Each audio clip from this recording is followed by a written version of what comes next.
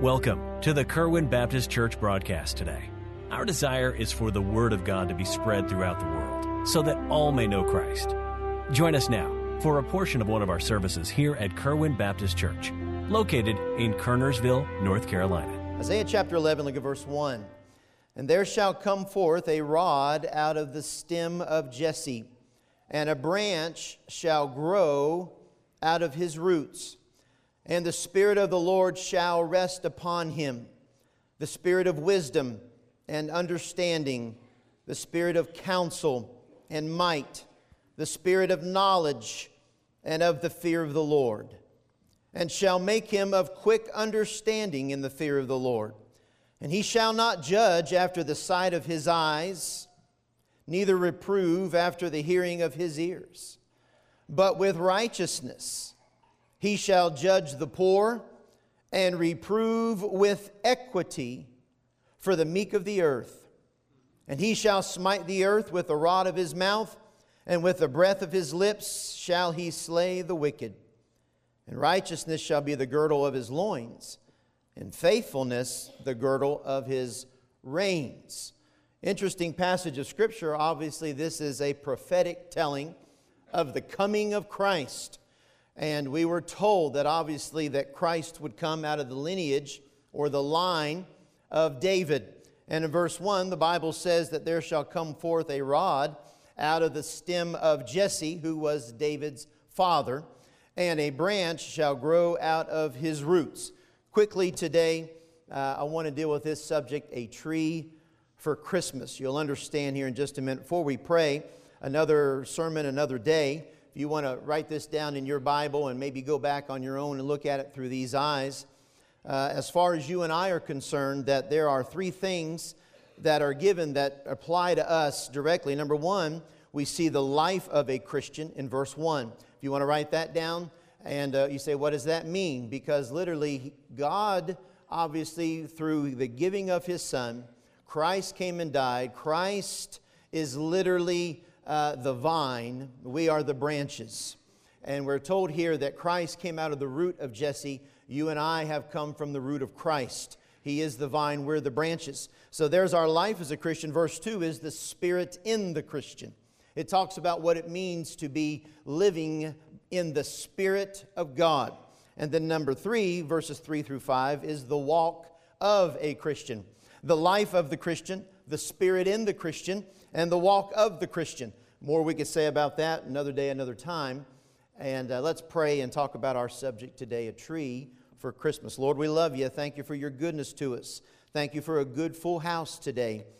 Lord, for all the folks that might be visiting from out of town, visiting family, Lord, we're so thankful they're here. I pray that they feel welcome. And Lord, you are what brings us all together. And we love you. In Jesus' name we pray. Amen. Notice as far as what's going to be on our screen for today, for you to understand, first I want to talk about our Messiah, Christ, as it is foretold is coming. First, I want to look at His roots. His roots. Very interesting stuff here. You might not see it right off the bat, as maybe I didn't at times, but I want you to look closely. Look at verse 1, if you would again. The Bible says that literally Christ, our Messiah, would come forth a rod out of the stem of Jesse, and a branch shall grow out of his roots. It literally means this word rod means basically a budding green plant. And it literally is springing from the stem, or a word that you and I would more understand would be stump. From the stump of Jesse. Literally that Christ would be a branch out of his roots. And not just that, but the Bible says that that branch coming out of that stump would bear fruit. The Bible says it would grow out of that stump. And so we understand that this is the foretelling of Christ, that out of the lineage of Jesse, there would be a budding green plant, that Christ would literally grow from that line that was now just a stump. And you say, what in the world does that mean? Well, Israel, and we're foretold this in the Old Testament, Israel literally had become a field of burned out stumps as far as the landscape of the world at this time was concerned. Judah and Assyria had both literally been dealt with by the hand of God. The Bible says that God would destroy the destroyer. So Judah and Assyria, two great powers, God had dealt with, and literally their authority and leadership had been wiped out. You say, what does that mean for me? That means this, as we look here at these verses, that the line or the lineage of David, literally the lineage of Jesse, the Bible says now there was no fruit, there was no trees. It had literally, like a forest, had been knocked down, burned out.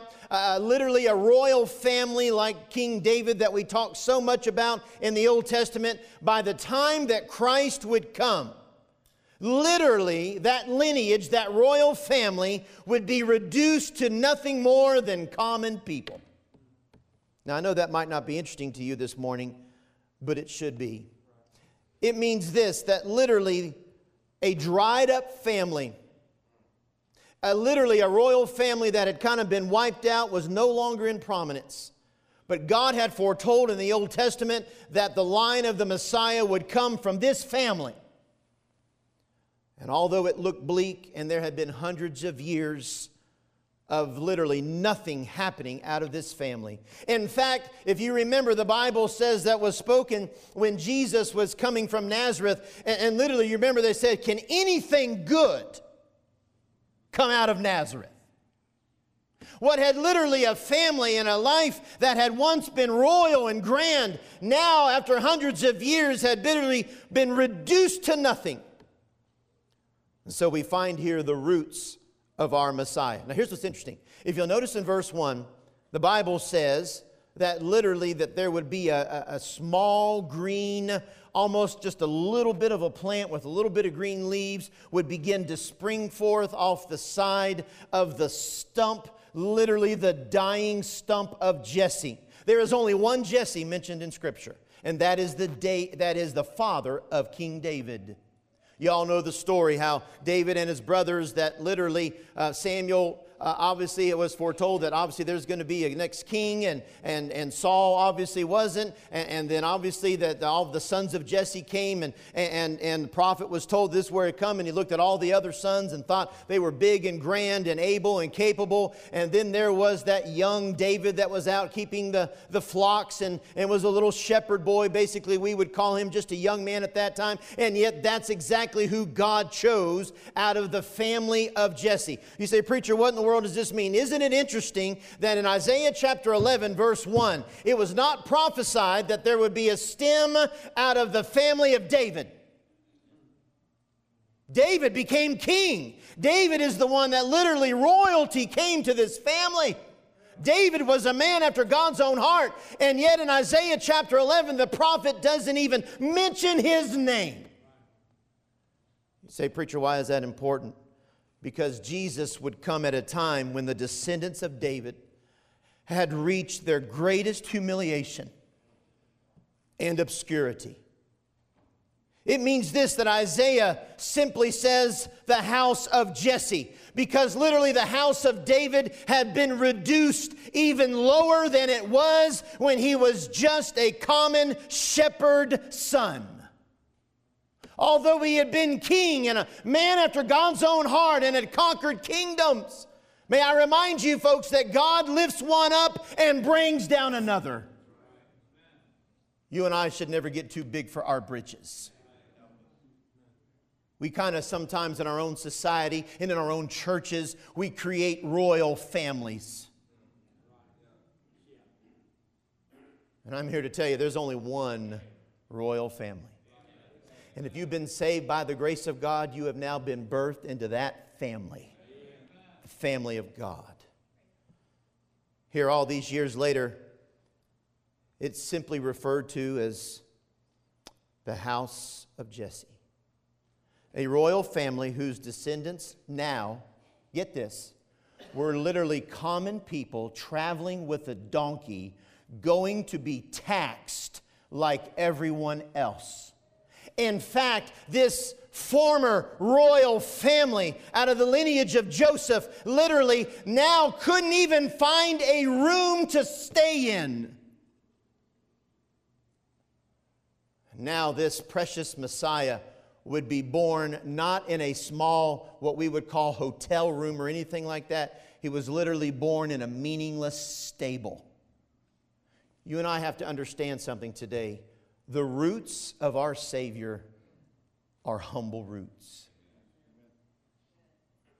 He came to seek and to save that which was lost. Because He literally came from the lineage of a family that had been lost too. This reminds me, though, when God makes a promise, He keeps it. His roots. Let me show you a verse this morning so you can understand more what I'm talking about in Isaiah chapter 53 and verse 1. Notice this verse on the screen. Who hath believed our report? And to whom is the arm of the Lord revealed? Good question. Listen.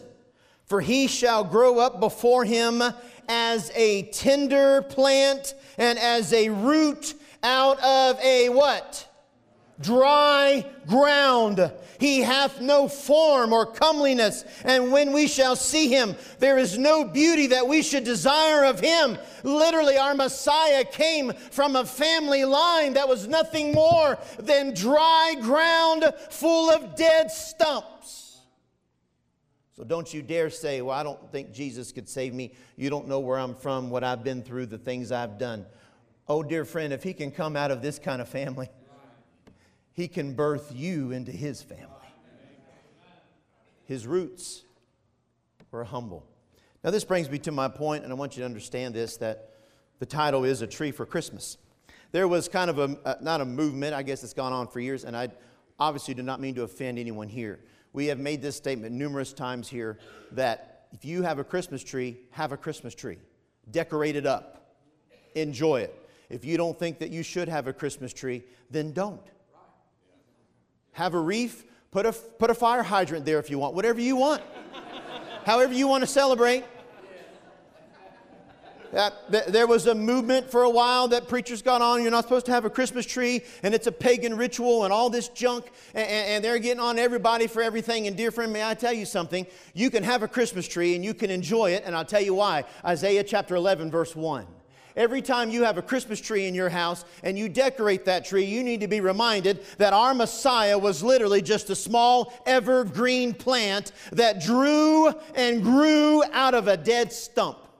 That Christmas tree represents the life of Christ that grew from nothing. That's why we use an evergreen tree. It's literally that Christ is a picture of a tree that grew out of a dead stump.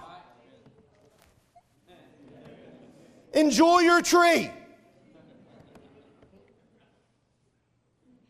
Nah.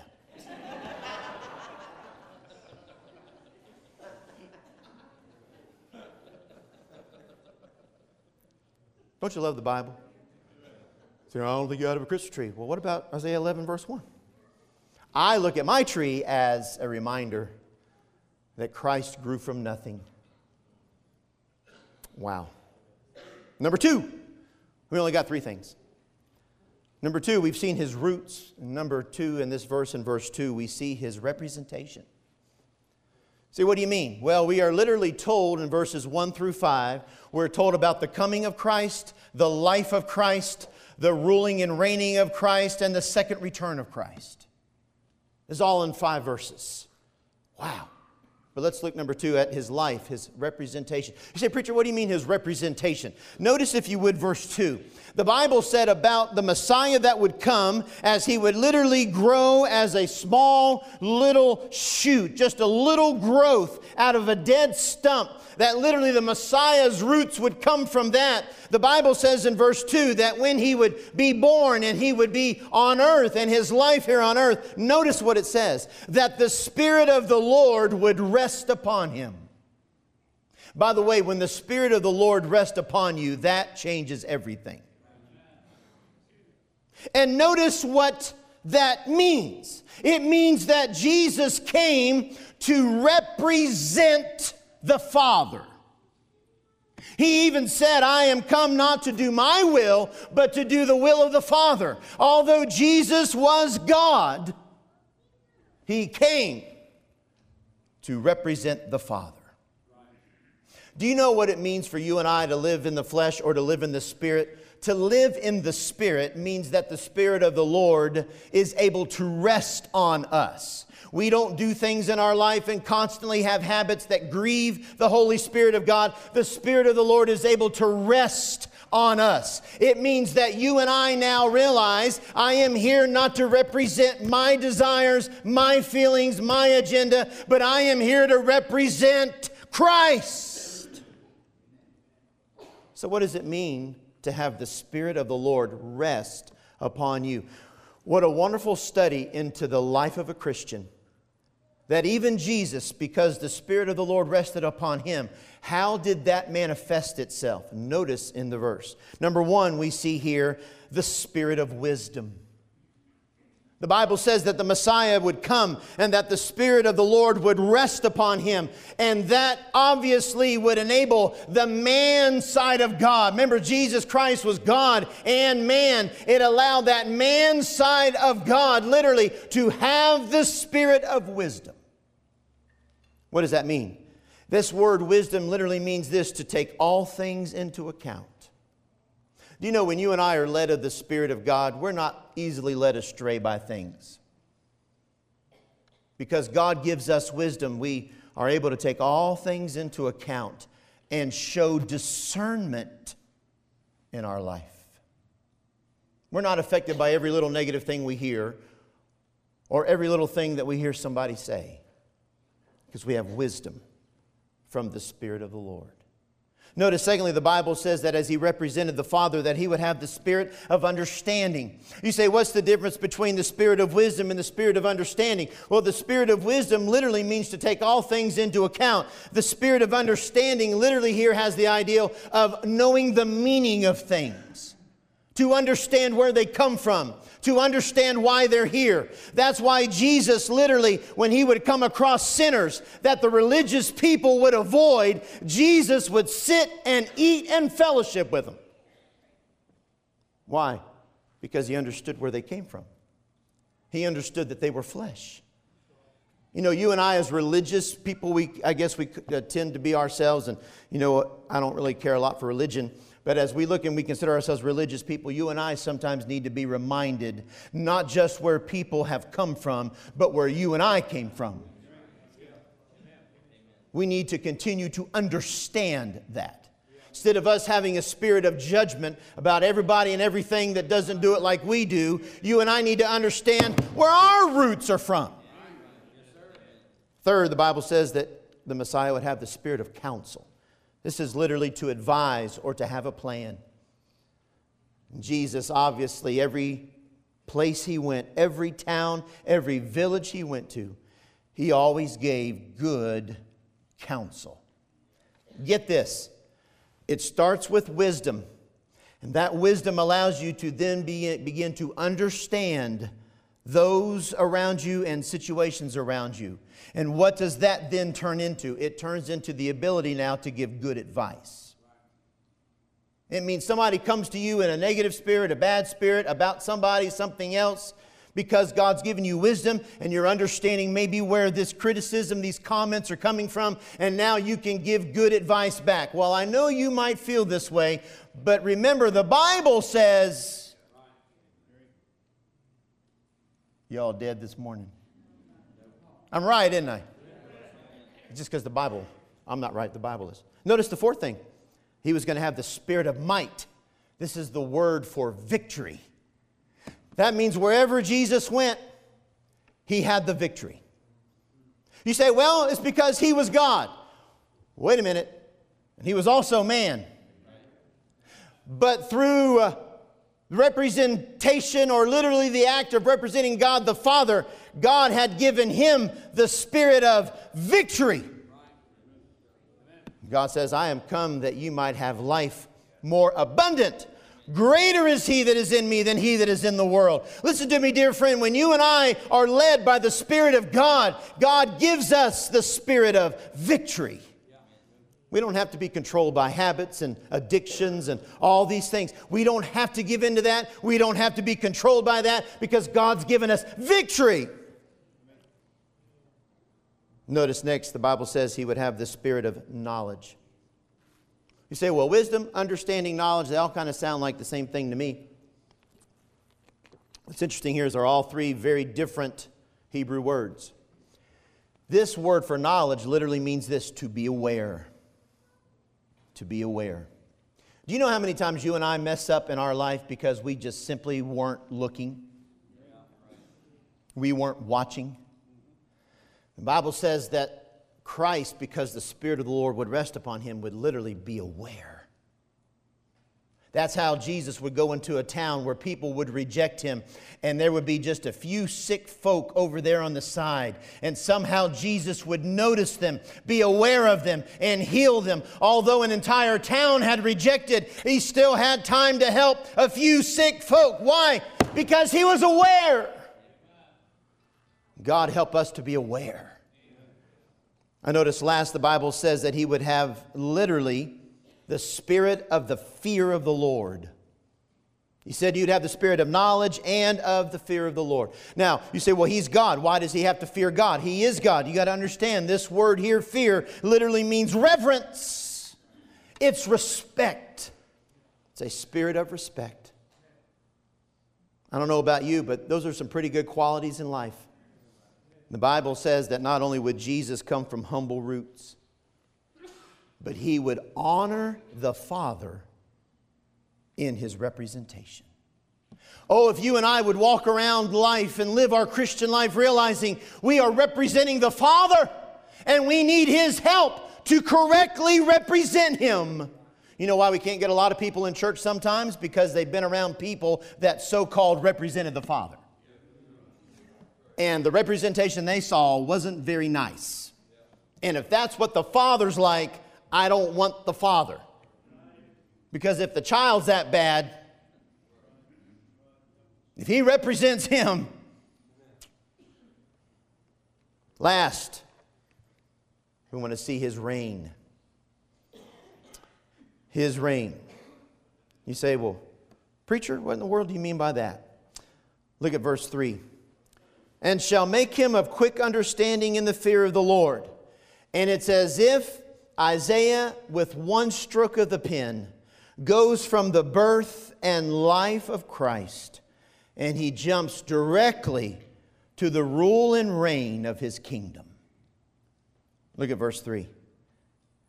He shall not judge. That word judge means to rule. And he says he shall not judge or rule after the sight of his eyes. He is not going to be fooled and taken by what he sees. You and I are. We see what we see, but we miss what we don't see. The Bible says about the Lord when he reigns, he's not taken by what he sees or fooled by what he sees. Notice secondly this, neither will he reprove after the hearing of his ears. You and I jump to conclusions because somebody comes and tells us something about someone else. Oh, he did that? Huh, well, let me tell you something. That's hurt our churches. It's because somebody says one thing about some preacher or some whatever. Oh, is that really? And yet not one time do we ever call, go check, find out. We just believe what we hear or we jump to conclusions about what we observe. This isn't a Christmas message, is it? Merry Christmas. Still bitter about people saying I couldn't have a tree. But anyway, notice if you would, the Bible says during his reign, notice first, that this king will rule with integrity. Look at verse 4. But with righteousness shall he judge or rule the poor.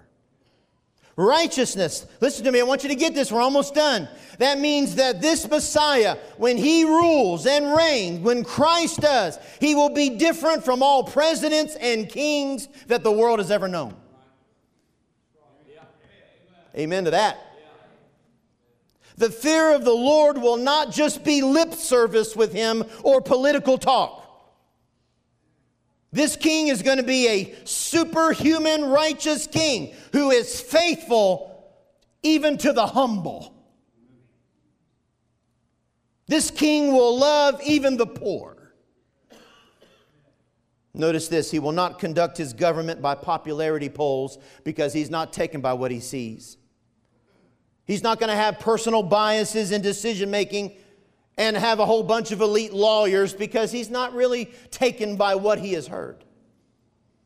He will not lie every time his mouth moves, but he will speak in absolute integrity. His life and character will be full of integrity. That's our King. Isn't it going to be great when Jesus rules and reigns? You say, preacher, I get so discouraged by things I see. His kingdom is not set up yet. One day, you're not going to have to worry. Because when he shows up to rule and reign, he's going to rule with integrity. Notice this, secondly, that this king will rule with equality. Notice in verse 4, the Bible says that with righteousness he shall judge the poor. Notice this, and reprove with equity for the meek of the earth. That means he's going to treat the poor, the meek, the lowly equally with people that have a lot. You and I are blessed that we serve a God that treats us equal. He will be absolutely fair and will show no partisan favoritism when he reigns. You say, what? Listen, this all started when just as a lowly, humble baby, just a little green plant out of a dead field of stumps. Humble roots. And he grows to be a king that loves humble people. Not just that. The Bible says God resists the proud, but he gives grace to the humble. As we're almost done, notice the third thing. This king will rule with authority. Look at verse 4. Not just he'll rule with righteousness, and not just he's going to do it with equity, but notice this. He shall smite the earth with the rod of his mouth. Just his very words will destroy the earth. What would those words be? Depart from me, ye that work iniquity. I never knew you. With his words, he created the heavens and the earth. And with his words, he can wipe it all out. Just because he's meek and lowly and humble does not mean he will not rule with authority.